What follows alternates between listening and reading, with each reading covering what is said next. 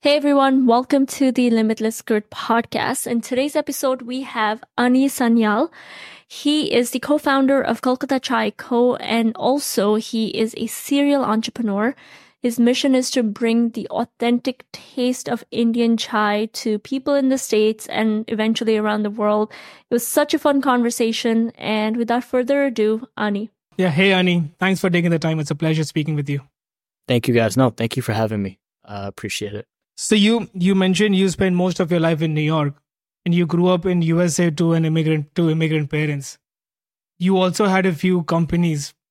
Could you walk us through your entrepreneurial journey before you started Kolkata Chai Company?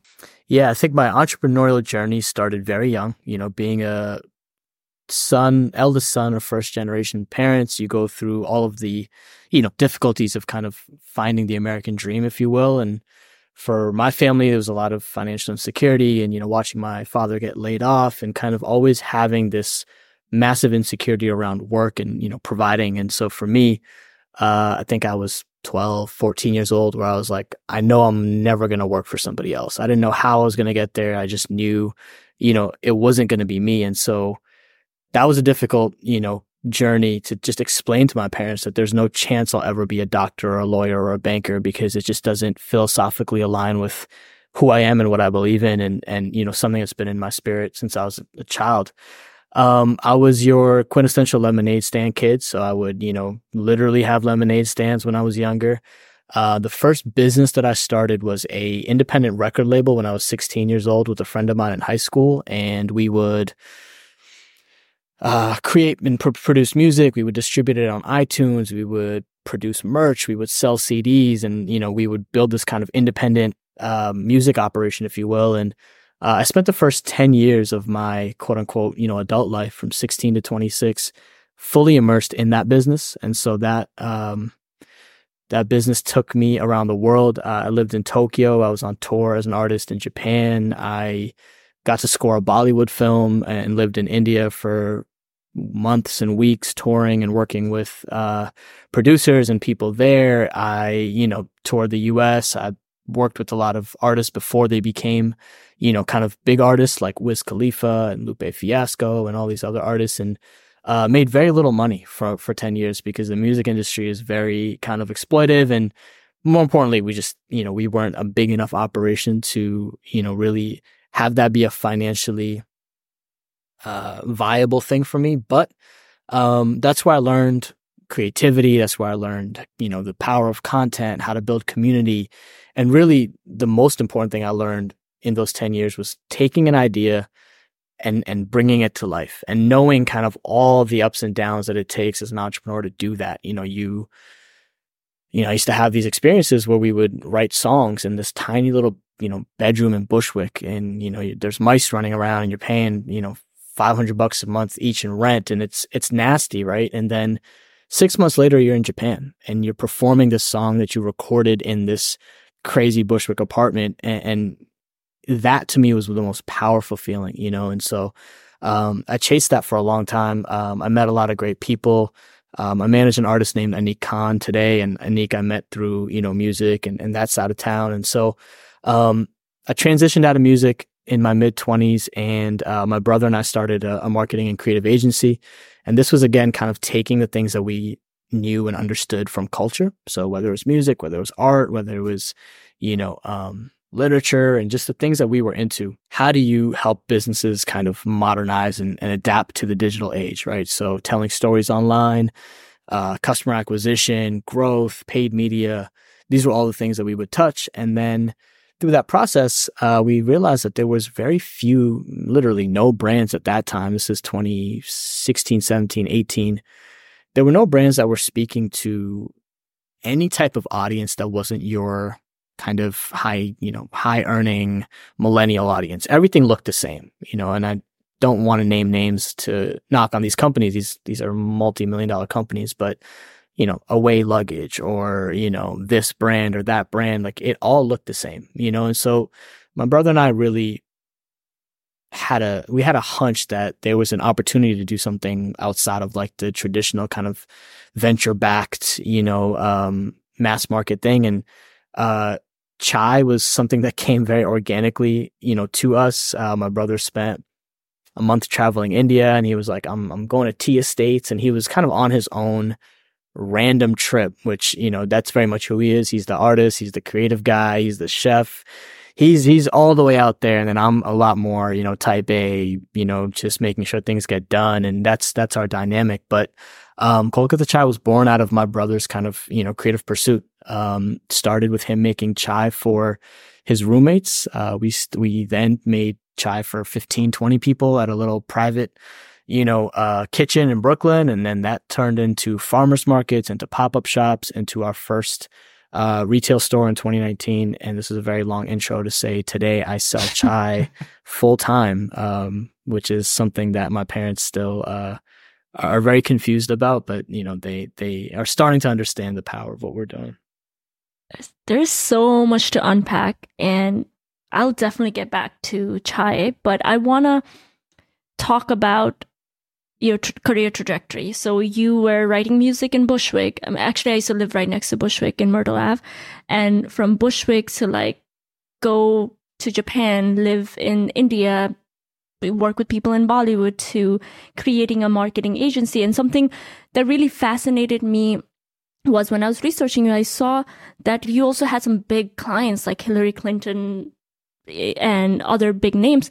So I wanted to understand first, how did you learn marketing, 101? And second, how were you able to get clients? Yeah, it's a great question. I went to NYU for finance and economics. That was my degree, quote unquote. Didn't spend a lot of time at NYU doing either of those things. I was in New York City, just learning what really moves people, what moves culture, meaning, I remember waiting in line to get a signed CD from Kanye West in 2017 or something. I remember standing outside for sneaker drops. I remember, freestyling in ciphers in Washington Square Park. I mean, all these things that, to me, I'm answering the question, I'll get there in a second. To me, I've always been obsessed with kind of what moves consumerism, what moves people to actually want to buy something. Growing up, didn't have a lot. I remember, Nike, Jordans, Vans sneakers, or just these iconic, Levi jeans, these things that we grew up with, starter jackets, whatever. They just seemed so unattainable, right? There were hundreds of dollars, and at that time that was completely out of the question. But I remember that feeling of why do I want this so bad? And I think that kind of led me to do a lot of just real world kind of learning around what makes brands powerful. And so I've been obsessed with studying, whether it's an artist, whether it's a brand, whether it's a collaboration. I'm a sneakerhead. I've been collecting sneakers since I was 14 years old. And why? Why does an adult man need 150 pairs of sneakers? He probably doesn't, right? But there's this thing about it. It's a form of self-expression. It's a creative outlet. It's the way colors and the way stance and all these things essentially that I've just been obsessed with for a very long time. So I think when answering the question how I learned marketing, I think it was just being a sponge and being obsessed with figuring out the why behind all these things that kind of moved popular culture. And I think when you do that, you start to understand, you guys have probably been through this before, you'll discover an artist before everyone else does. You'll discover a brand before everyone else does. And it's how many times can you do that before you start to understand, maybe I actually have a knack at this thing that I'm, kind of informally studying. And so for me, it was just being a sponge and then executing things that were way outside of my weight class, for example. I was the first person that brought Wiz Khalifa to do a show in New York City. And to this day, him and his manager and I, when someone brings it up, it's still a thing that they're oh yeah, Ani did that. But that didn't happen because I had any experience or whatever. I just knew that he was a, rising artist. I knew there was people every day I talked to that loved his music. And I knew that no one in New York was willing to bring him here because the promoters were all focused on whatever EDM act or whatever, getting off topic. But the idea of just being obsessed with and then taking big swings at trying to do things based on your knowledge and having the confidence to know I might screw this up, but I'm going to really, really work hard put it all together and bring the right people in and just like, I will not fail at doing this one thing. I think when you do that multiple times, you start to stack,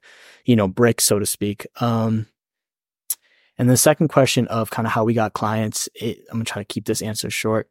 Getting clients and kind of being a new, agency or company is a very difficult task. I think for me, we used to always try to create work, for our existing clients or just the things that we were doing. We always said, hey, let's create a certain excellence for the work that we do so that if people do talk about it or people are kind of sharing it, it becomes its own kind of sales vehicle. And that's really tough when you're an agency model because you're working with so many clients and just volume is a part of your, how you stay alive. But it was really that. It was like putting out some campaigns and some, having some of those hits, so to speak, that ended up getting the right, the attention of people. And so I remember some work that I did with some artists led to me getting connected to the Asian American super PAC that was responsible for a lot of Hillary Clinton and 2016 election stuff. And then they ended up hiring our agency to run her entire kind of Asian American outreach.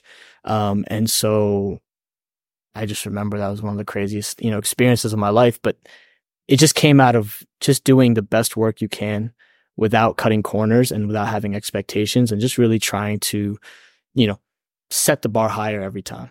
So with your marketing agency, right, when you first started off, like, were you helping them with videos for social media or managing their pages? Like, what were the parts of marketing that you were focused on when you first started? Yeah, tactically, we were helping companies acquire more customers or users or whatever their KPI was. How we did that was a combination of creating content, whether it was video, photo, graphics, whatever, like understanding what type of content would move the needle for them. And then in certain instances, creating campaigns. So if it was, an activation or some type of celebrity partnership or whatever it was, again, finding ways to reach new audiences and reach new customers. And then the last part of it being paid media, driving marketing and advertising dollars behind the content and the campaigns to acquire and to bring in sales. Interesting. So like you use the dollars at the end, but you use the other marketing channels early on. That's correct. Yeah. And then used the dollars to drive those graphics or content to then eventually acquire the customers. Yep. I think a lot of people try to do it the other way around or just really rely on advertising and marketing dollars to move the needle. And I think, even with Kolkata Chai, a big part of our advantage has just been always kind of investing in organic community and organic content and, just keeping things like simple, human to human. How can you, give someone something to talk about? Because if you do that and you keep doing that, it's going to grow. And I think a lot of brands skip those steps and just say, hey, I'm going to go straight to spending, $100,000 a month on Facebook. And it's like, well, there's a lot of context that you should create before you do something like that.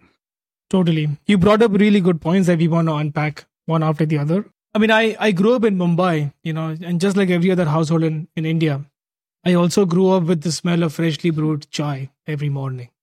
And that's something I missed when I came to America. I couldn't find chai on the streets. Let's say if you walk in Manhattan, every other block has a coffee shop. It's very easy to find bubble tea as well, but it's difficult to find chai and good chai.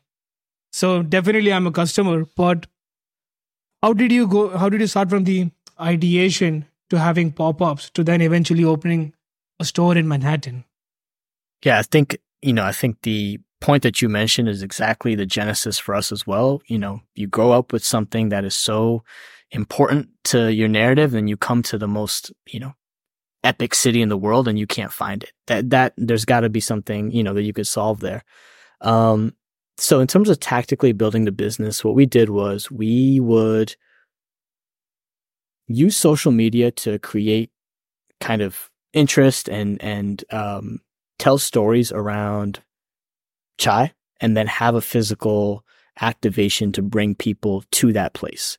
And then during those activations, whether it was a farmer's market or a pop-up or whatever it was, we would have, like a photographer going around and taking photos and essentially giving people like a chance to see themselves in a way that they felt comfortable in, with something that was from their culture where they could feel proud about it. But it wasn't like, it wasn't like to go drink chai, you have to like wear a full like Punjabi and kurta set and like, oh, I'm Indian and I'm drinking chai. It wasn't like this like over sensationalization of that, right? It was like, hey, you can dress how you're dressed and come as you are.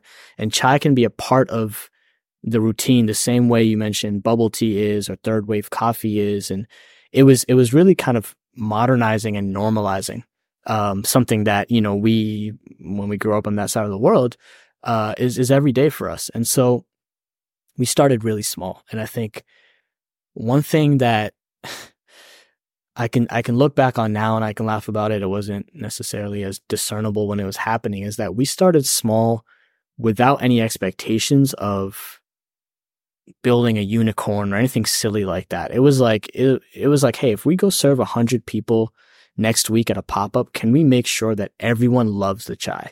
Can we make sure that we can, capture some content from it? Can we make sure that we can have people share and talk about it? Like, it was just very small milestones. And those 100 people that we said, all right, well, we did 100. Can we do 300? And can we do 500 people? And it was these kind of tangible, small scale, unscalable things that we just did for 18 months, really, before we realized there's really a big audience here and we should explore, what retail could be. But I think that's my perspective now that I can have, because we took, I tell people we took the stairs, we didn't take the elevator.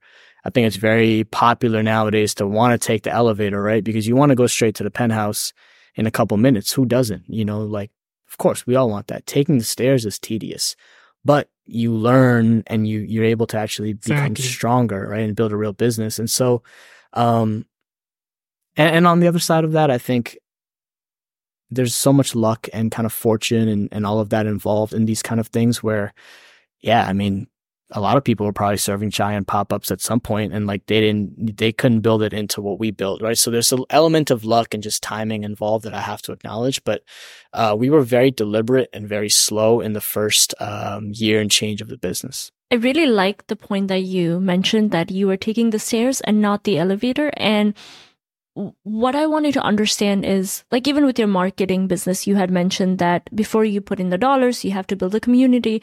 And what you master, I feel, is building that community. And with Kolkata Chai, like when you opened the physical store, you guys had around 1,000 people lined up to get the chai. And something that we struggle with, and a lot of people who are starting a business struggle with, is building that community. So how can one build a community? Like, what are the steps they can take to build a community like you have built over and over? Yeah, great question. I think a lot of, brands and kind of both startups and incumbent brands are trying to figure this out right now. I think community building with the expectation that you're going to eventually sell something to the people is not the right way to do it. And I think that's the lowest hanging fruit, right? Oh, I'm going to build community. I'm going to have pizza and beer night, and people are going to come and I'm going to pitch them a SaaS product after. Like, all right, well, no wonder that community didn't take off. It wasn't really that authentic to begin with. And so for us, that was the first thing. Was building community meant doing something with no expectation or no ROI. And that's really, really tough to do, especially at scale. But that's what we did. What that means is, offering free chai at pop-ups, we had to incur all those costs. But then also you're having a content team running around and, kind of like creating these moments from your pop-ups, and you also have to incur that cost. And it was just like, how do we make people proud of where they're from and just kind of feel good about themselves without any expectation? I think that was step one. And then how we scale that community, I think, was by constantly listening to what people want and then figuring out how to deliver that with a high level of taste. I think the thing about taste gets lost, especially kind of in first generation immigrant businesses, or just, basically we are always in a rush to kind of scale or move fast instead of moving tastefully and doing things that people actually want to see. So, recently we launched a gulab jamun, latte, and we tapped, Sirat Saini, who's a, pretty popular influencer and creator to be the face of that. And then, we brought in a creative director and all these, photographer, and it was just a very tasteful, campaign, but it was for one small drink. It was almost like we knew that there was more power in the community being like, wow, I've actually never seen like a gulab jamun like latte be turned into something that's tasteful and cool. Like, this is fun. This makes me feel excited to be South Asian or to be immigrant or to be whatever. Oh, and this brand Kolkata Chai did it. Cool. I don't know anything about them. Let me learn a little bit more about them. That was the only expectation. I wasn't going to sell enough gulab jamun lattes to pay for the investment on that campaign. But I think that's what community is. It's giving people a mirror to see themselves in an authentic way without any expectation of selling something to them, down the road. If you don't mind sharing, how much did you invest in that campaign? Great question. That campaign was probably between 7 and 10,000. Okay. Okay. And that was, from your perspective, just to create curiosity. You got like it. For people to just want to learn more about what it is, not even like with an expectation that I want them to buy it. Curiosity and excitement. Yeah. Again, for the community. Absolutely. Yeah. Early on, you mentioned that the taste in restaurants that are driven by the first generation immigrants is kind of lost because they're probably more in the survival zone, and being there is tough to be creative. So how did you iterate on the taste? It's a great question. So I think, taste is funny because it's the way your food tastes. And then there's also the tastefulness of the brand and kind of that side. So I'm not the chef. My brother is. I'm not going to speak on the taste of the product, but I can speak on the tastefulness of the brand. I think the first thing that we did was we didn't set out to build a South Asian brand or something that was just for brown people. That felt limiting. That felt also doing a disservice to the culture, because if new people don't discover a product or, a service, and it just stays within the same community, then that's not really pushing your culture forward. That's just kind of, doing the same things in different ways. And so the first thing we did from a taste level was allowing ourselves to be honest about the things we were influenced by. So my brother and I, just a very, I think, wide range of influences. Yeah, sure. We grew up with Bollywood music in the house, but, we are big hip hop fans. I grew up playing and watching a ton of sports. My brother and I are both fairly, into, just like fashion and streetwear and understanding, clothing. And obviously I'm a sneakerhead. And so, and then, we're both voracious readers, and, our father, kind of set the tone for what intellectual, consumption kind of looks like. And so I say that to say we have a wide range of taste ourselves. And I think we were not shy to kind of let that shine in the brand, and let that kind of be part of driving the taste. So if you walk into, a Kolkata Chai cafe, you'll see, cassette tapes of Dil Se or whatever. Those are my childhood cassette tapes. Like those are the ones that I bought when I had a cassette player and had to rewind it with a pencil. Like those are just moments that, were important to us, that we felt like, hey, this is going to be something that other people can relate to. That's not the same. And no offense to anybody, but tiger painting on the wall, or how now there's like every trendy Indian restaurant you go to, there's like a sultry, Bollywood actress type Yep. on the wall. It's like, it's just like, that's not even like, we go to India and we don't even see that there. Like, that's not even a thing that we do. Why would we do that here? Like that, it's just, it doesn't feel tasteful. It feels cheap. And I think for us, it was just like, stay away from that at all costs. There's a very poignant piece that my brother wrote on our first blog post ever, which was basically like, he was like, do not put an old Indian man in glasses and like in sunglasses and just be like, this is like modern Indian cuisine, like that. And that's what a lot of people were doing in New York at that time too, with all due respect. And so I think so my point is, you can't do the thing that's the most obvious and in front of you, because everyone's doing that. again, you have to think about what's the next level, but also be open to being, hey, what are my influences? What are the influences that are in my community, in my group? How do I broaden the scope of what we're doing? And so I think today, if you were to sit outside of Kolkata Chai for 10 minutes and study the foot traffic, it would be 50-50 between, South Asian folks and non-South Asian people. And I think that's really important to me because that shows that we've widened, the spectrum of who feels comfortable relating to the brand. It's not always about just speaking to the same people all the time. Yeah. No, that's true. And we notice that we go there often, and you're absolutely right. I appreciate that. See, I'm not lying for all the potters out there.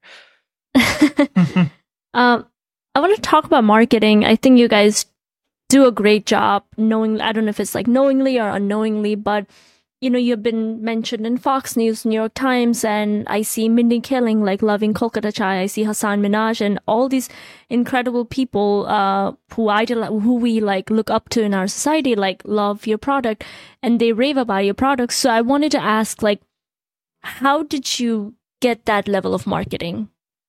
Great question. We have never had a publicist on staff, really ever, maybe for 1 or 2 or 3 months. So a lot of the things that you see, and I'm really proud when I say this, is it's all organic. I think that's easy to say. People are well, what does that mean? I want to do it organically. How do I do it? I think there's a couple parts of that. Let me try to get to it as efficiently as possible. I think for marketing, the first thing that we do is we're storytellers. I think that is, to me, that's what marketing is. And I think, again, a lot of people skip that step nowadays. And so the first thing is always, what story are we telling? What is compelling to our audience? What do people want to hear? What's authentic to us, but also relatable? It's all about the story. I think that's the first thing. I'm going to ask you one more question on that. How do you become a storyteller? How did you guys become a great storytellers?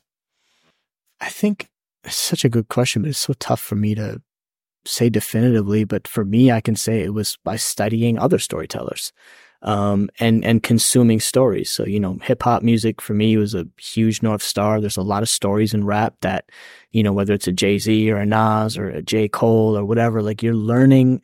I tell people all the time, it's tell me all that you know about, XYZ artist, and they'll tell you their whole, biography. And you're how did you know that? And they're oh, I just listened to the music. Artists are such great storytellers that it's almost implicit in what they do. I read a lot. I've always been, since childhood, I would, elementary school, I was just in the library all summer like a nerd. I enjoy it. I love reading and learning stories. And I think you absorb and study things, and then you find out how to, you internalize it and you replicate it in your own kind of way. I think that's the simplest answer. I think especially, for first generation kids and just people, in our kind of community, those things are soft skills that are not praised or kind of valued, that you can't, go to a Goldman Sachs interview and tell them you're a great storyteller. They'll get you, they'll get you out of there sooner than you can finish your story. And so, I think that's one thing that is maybe part of the thing is people don't really take the time to, learn how to be good storytellers, or actually be vulnerable enough to say hey, I want to learn how to tell stories. This is what I'm going to do. My dad, quintessential, Bengali father, and, used to literally, slap my brother and I upside the head when we would get our math wrong. And he was just uncompromising on math and science and hard skills being the way. And, I tried my best. And then at some point I was yeah, that's not who I am. I'm sorry. This is just not what I know how to do. And, I had to show and prove, that I knew what I was doing. But tangentially, I think it's important if you feel that hey, this is what I know how to do, or I want to tell stories, you got to commit to it. So I think marketing is storytelling at the core. The second thing is content. I think there's no excuse not to learn how to leverage content in today's, kind of overwhelming, but available, world. It's I've met so many people or artists or this or that who are like, oh, I don't want to put out my content. I'm scared, or it's not there yet. And it's not there yet. Yeah. And it becomes 2-3 years and it was never there and you missed your window. I think volume, putting out things, iterating, learning what's working, studying trends, these things are all, we can do it if we like, all the information's out there. But I think we were uncompromising with content. I think if you go through our YouTube, we launched like a mini documentary on YouTube around the opening of the first cafe. Like, who does that? Like big restaurant groups with billions of dollars don't do that, right? So it was just like really being, again, that was a story, right, that we were telling, but using, content and long form, short form, this, that, whatever, just being uncompromising and making sure that, you're prioritizing that as a business. So storytelling, content. And I think the third thing is listening to your audience and kind of being humble enough to know that there are things you don't know or that things people want to see. And, like you have to figure out how to integrate that into the stories that you're telling. I think that's the key thing is we never assumed that we knew everything or that we weren't able to take feedback. I think we've just always been really, open. And that's, I think, what makes a good marketer. Do you have a few examples of feedback that you received from customers and you iterated on? Customer feedback is also tough because people will tell you everyone has every opinion in the world, right? So you have to kind of distill the ones that are actually meaningful. What we tend to do is, anecdotally or just even on our customer service team, like we'll keep a log of like, hey, which inquiries or which things are coming up the most often, and then do those deserve an exploration or, some type of further development. I'll give one piece of, feedback around this that we've done is when we were first launching our DIY, the chai mix that we have for people to make at home. There was a lot of early kind of like, hey, how do I use this? Do I need a French press or can I do it in a microwave and all this wild stuff that sure, like the average consumer does not know how to make chai. And, if you go to our website today, you'll see, chai making guide and there's gifts and videos and you can either learn how to do it in 3 seconds or you can watch a 10-minute video and do it. But it's like we understood that education and educating the customer was the most important thing to be able to scale the usage of the product. And so we invested a ton in like shooting videos and, making it fun and movement and all these different things in that one web page so that people feel like, okay, I can make chai and I don't need to be, from Bombay to do it. I can be from Minnesota, and like there's a calculator in there. You can type in how many cups do you want to make and it'll tell you how many, gallons of milk you need, how many teaspoons of chai. And it's like, we're just thinking about the people who are making this and like where they're coming from. So that was one piece of, kind of iterative, marketing that we did. I'm trying to think of what else we can, that's a good one to use for now. That's a good one. With your e-commerce business, right? First you had a physical store. Did you guys decide to pivot to e-commerce because of COVID, or what made you want to pivot to a completely different industry? For the record, we launched our first cafe. We did have an e-commerce operation from day one. But it was like merch and t-shirts and mugs, and it was like the unofficial side of it. But we knew that, we wanted to build an omni-channel business from the beginning. So we wanted to have multiple ways of, capturing revenue.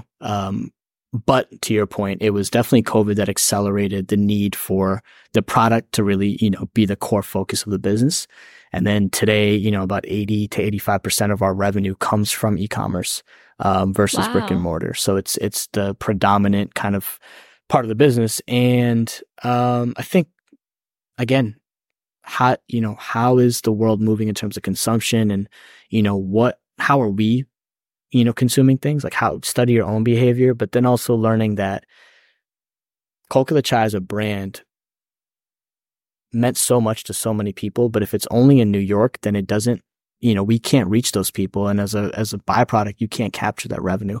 So, getting e-commerce right, figuring out our direct to consumer operation has been, my, headache and my part of the business for the last 4 years. And I think this year we're finally, we're moving. I mean, we're moving, in a way that we're building a really significant business on that side. That's really impressive. So 85% of your revenue is from e-commerce. Yeah. If you take a few steps backwards, you had a pop-up store before you had the physical store in Manhattan. Were you profitable at that point with the pop-up stores? The pop-ups were always profitable because those were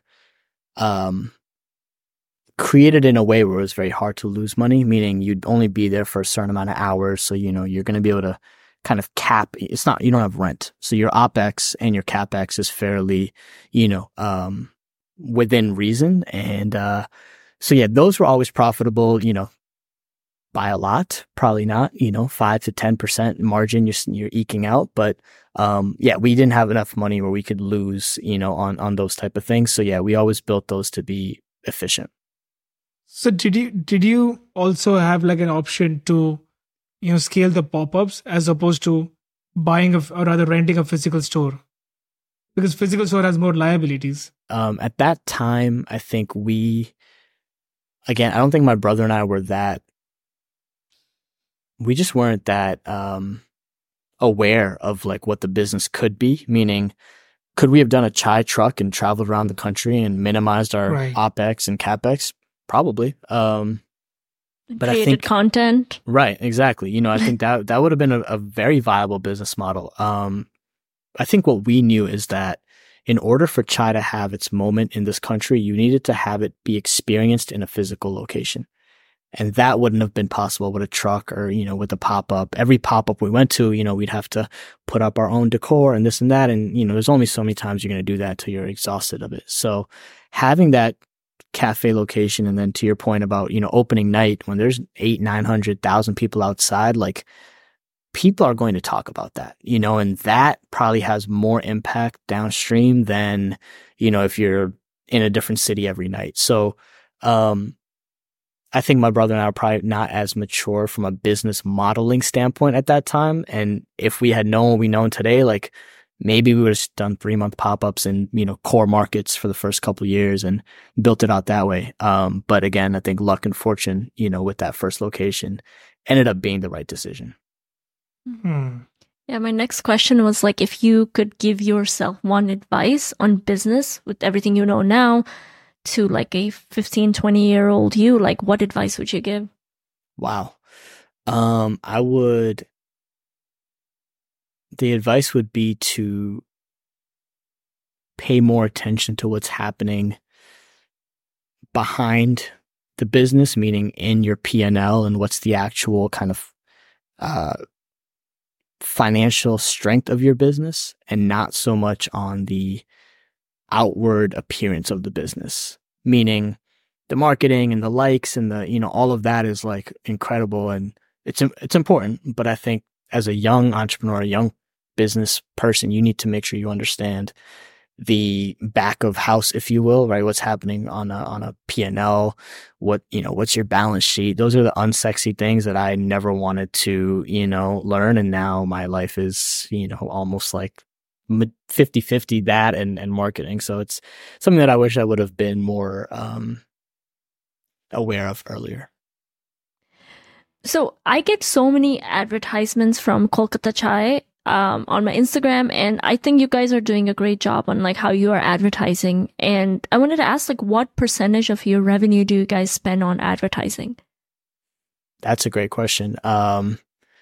I can say it's in the range of 20 to 40%. So I can give that range. And that's across the whole business. So that's like brick and mortar, e-commerce, wholesale, everything. But we spend about between 20 and 40%. So what is your goal with the business? Do you want to, scale it to having multiple locations, want to find an exit, or scale the e-commerce? Yeah, great question. I think the North Star for us is to become the household name for chai in the Western world. That's what that's what we're building for. If that requires more locations, then we'll invest in that. If that requires being on grocery shelves, we'll invest in that. Right now, we're aiming to do that by laying the foundation, through direct to consumer and really making sure, the maximum number of households in this country do get to experience Kolkata chai. And then we'll, evolve and kind of iterate based on what we see there. But, yeah, I think our goal is to own that conversation around chai. So when you got your, when you rented the store, up until that point, and even right now, did you bootstrap the company or you took external funding? Yeah, so from 2018, which was the inception of KCC, to the end of 2021, we bootstrapped the entire kind of operation, which was very stressful, and I don't know if I would do it again, but we basically took the money that we had saved from our agency, business, and literally just transferred money from that one account into, our landlord's account to open that first location. And then, built a profitable business on a month-to-month, schedule to keep the lights on. It was very lean. There was really no ability to scale that because there wasn't enough capital to grow and to do anything with. We were just kind of stuck, inch by inch, month by month, day by day, surviving. And we were building brand and doing fun things outside of it, right? But it wasn't like, there was no chance of being a household name. It was very much, just being a neighborhood thing. At the end of 2021, we raised our first round of funding. So I raised at that time it was 1 million total. And we raised a little bit after that, but to date we've raised around $1 million total. And we have never raised a Series A or anything like that. It's just been one round. So for people who might be starting, right, I think getting money from a VC is such a cool word and people like the idea of raising money, but what were like the pros and like what is the positives of raising money and what is like some of the drawbacks of like raising money? Yeah, great question. So I'll clarify for us. We have never raised venture capital. So we've raised from angels. We've raised debt product.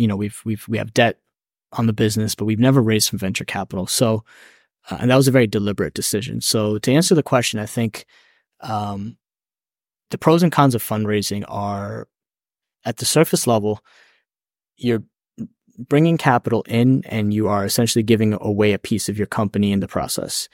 And so the obvious con there is, if you keep raising money and you keep giving away parts of your company, then at some point, the equity left is either going to be, significantly diminished or it's not going to be significant compared to, what you expected when you were first starting. And so I think, especially venture capital has a lot of just predatory kind of ways of creating warrants or side agreements or these things that essentially if founders and companies don't hit certain metrics or they're not able to grow at a certain level, they end up having to give up more equity than they expected. So I think our reason to not raise venture was very deliberate. We knew that we needed a certain amount of capital to grow the business, but we also knew that we needed time to learn the business in our own way and not be on somebody else's venture schedule, which is also another con. When you raise money, you are expected to kind of grow and deliver results on somebody else's timeline because it's somebody else's money. What we did was we raised Angel, which is basically high net worth individuals, small funds, syndicates of people coming together to invest. And that was something that, I didn't know was even possible. One of my kind of early mentors reached out to me and was like, look, you can grow this business and raise capital. You don't have to raise venture. You can raise angel and you can have a little bit more flexibility. You can get the time that you need to build the business, but you can be more than just a neighborhood cafe. And that conversation was really important to me because before that, I was like, I don't want to raise money because I don't want to ever give up control. The control, the ability to do things our way, to be able to have the credibility as a brand, those things are all possible when it's my brother and I kind of, in the trenches every day. That doesn't happen when, ABC Capital comes in and makes everything look shiny, but now, they really tell you what you can and can't do. So we raised an angel round of $1 million. It was very, very difficult at that time because, we don't come from that world. We don't come from a family with, connections or, people call friends and family. I'm like, what family do you have that's helping you raise around? Cause, I tried. No, I didn't even try. I was just like, what am I going to do? You know what I mean? Like it wasn't even like, it wasn't even a conversation, you know? So there's moments where you have to really think outside of what you've been conditioned to believe through media and all this stuff about, hey, raise a friends and family round, or, you know, go pitch these. It's really hard. I remember my brother and I were very up and down during that process because you'd get rejected by somebody and they tell you this, you know, the reason why they're not investing in you. And you're like, holy, like, I didn't even think that was something that I could get rejected for. Does that make sense? Like, they're telling you things about your business that may or may not be true, but you're just not thinking about it that way, you know? And it can be very demoralizing. Yeah, I have a lot of examples. I'm just trying to sort through kind of which ones I can say and which ones I can't. I have 2 examples that I'll share, and I'd love to get these cut up so that I can share them on my social media, because I remember how demoralized I felt. So I had a chance to pitch the founder of one of the most notorious kind of DTC companies, a company that launched early, went public, is almost like an iconic direct-to-consumer company in many ways. And I remember pitching him, and he had a friend with him, and they were just like, they were interested in meeting, and his friend was like, hey, I'm a customer of KCC. I actually come here quite often. I was like, great, like, this is exciting. Like, this might be huge. And the entire meeting, they just like negged me and were just completely disinterested and just like were giving me all the reasons why this business would not work. And I was like, I didn't know what to think, you know, besides being completely demoralized. And I didn't take it that personally because their attitude was just very dismissive. And it just, you know, I was like, all right, these guys aren't interested. I can move on. And this guy, the founder, tweeted a couple weeks later, he was like, I really wish someone would start like a chai cafe. Wouldn't that be a great concept in America? And I was like, what? I was like, what? And I always remember that experience because in that moment, I felt like we had the worst company in the world, you know, and I felt like we had the crappiest, you know, small little cafe in the world. This year, you know, we're projected to be an 8-figure brand. And I'm like, oh yeah, it wasn't the demoralizing experience that I thought it was. It was just a learning experience. So that was one that, you know, as a takeaway for all young people or just people raising money in general, you can't let one experience kind of define your entire journey. The second experience that I have, this was another one of those, just like formative fundraising experiences. I had a small family office. Basically, they're super interested. They have this text from this guy. It's like, hey, we're in for X amount of money. And it was, you know, significant, you know, mid six figures. He's like, we're in, we just want to have a call with our team. You know, let's set it up and get it started. I was like, great. And on that call, one person from their team, again, was just like completely negging the entire business. You know, you guys have a commodity business. Anybody could do this on Amazon. Like, there's nothing special about this. You know, community can't scale this. And I was like, okay, you know, like, all right, I'm not going to, you know, you just got to listen in those moments. And again, feeling very demoralized. Obviously, they didn't invest. And I remember going from thinking, wow, we're going to have, you know, X amount of money on our cap table committed to now being like, okay, well, that just completely evaporated, you know, and the reasons that these people were not investing were not good reasons. They was just in their own head about what, you know, they thought the business was. And I use those examples as reminders for anybody thinking about fundraising or going back out to fundraise that, you know, one experience doesn't define the outcome of your raise or the outcome of your company. And I think I'll end with not having to fundraise or not caring about fundraising is the most powerful and empowering thing that I think founders can really dial into. Currently, you know, we're in a position where we don't need to fundraise. We have you know, we've built a healthy cash balance. You know, we've been profitable for the last 4 months. And of course, you know, everyone's reaching out. All the venture funds are reaching out now, and a lot of notable people are reaching out to invest. And, you know, we're not being dismissive of it, but I think we are, as founders, my brother and I are understanding this is where the true leverage is not needing to raise and being able to take capital on your own terms, because that's what, you know, builds a long-term business. That is so impressive. I mean, I worked in a couple of startups, and one of my CEO actually got like let go by the board. So you have to be careful about a lot of stuff.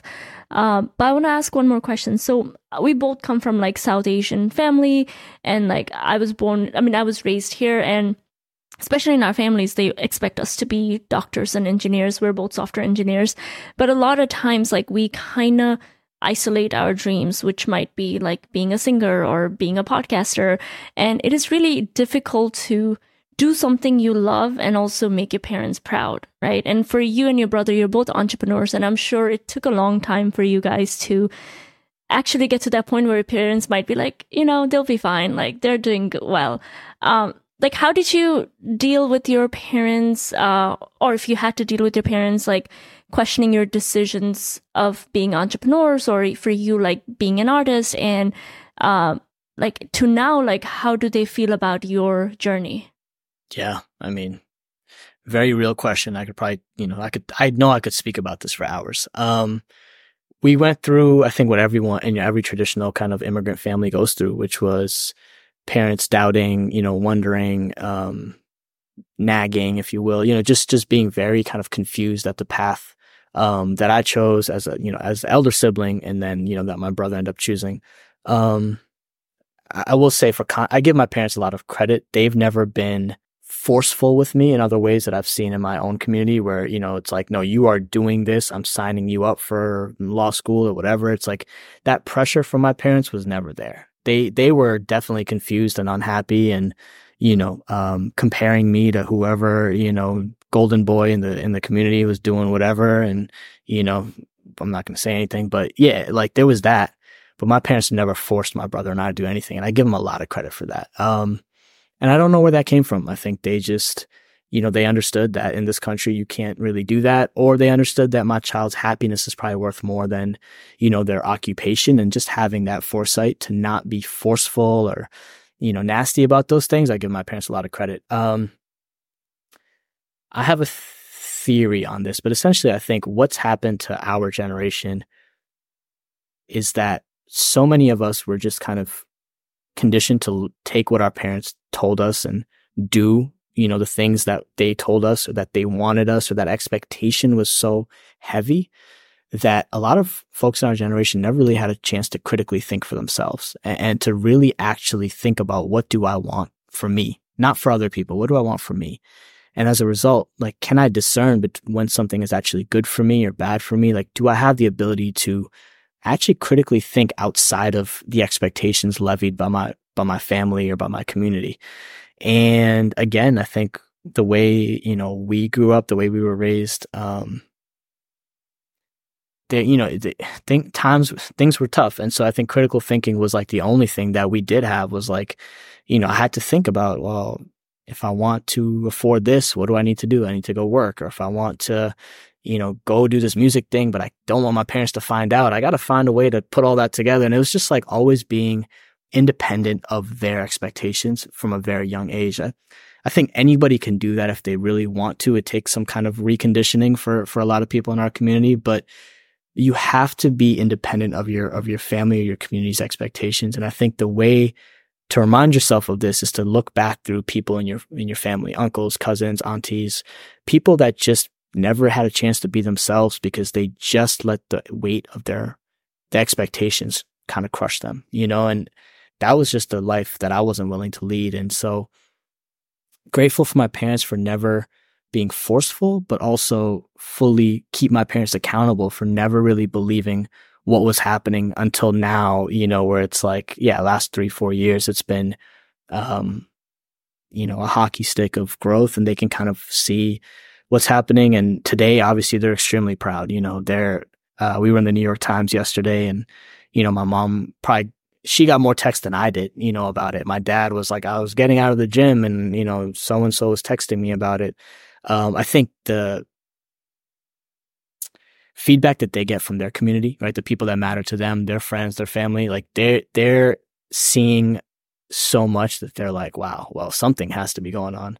And we take a lot of joy in that. I think, for my brother and I, the biggest joy and the biggest upside of building this company has just been to be able to share this with our parents, and, to be able to share multiple cafe locations, or just like, like my mom texted me, like, my friend sent me a screenshot of Mindy Kaling at your cafe. Like, is this real? Like, did she come? I was like, yeah, I guess. Like, yes, it's real, but like, my mom gets to be a part of that. I think she's really excited about those moments. I think that's like giving your parents that is very special. Because you can give them money, and you guys know all this. Like, money doesn't solve a lot of things. You can give them time. They're always going to want more time. But if you can give them this sense of accomplishment, in the sense of like, wow, we, took a lot of risks for our kids to be here, and they did something that was meaningful, I think that goes a long way. So I could talk about this all day, but I think I'll always say, do not let the expectations or the, responsibilities of family and community crush who you really are, because you don't get to do life again, and you don't get to reset those expectations once you're, in your 20s and 30s. It just becomes really hard. So, yeah, that's my 2 cents. That is so powerful, and takes a lot of guts to not let the expectations of community crush you. I know we're only here for an hour, but if people want to find you, reach out to you, like, where can they find you? Yeah, come to Kolkata Chai, get some chai. I am yes. Available on social media across everything. My handle is the same. It's Ani Hustles, AniHustles. And folks can always go to the Kolkata Chai website, hit the contact form. It'll find its way to me somehow, some way. It's the best way. Cool. It's perfect, man. Thanks once again for your time, Ani. Absolutely. Hey everyone, thank you so much for listening to our podcast till now. I hope it added value in your life. And if it did, please subscribe to our channel. It will help us grow and bring more incredible guests. Thank you.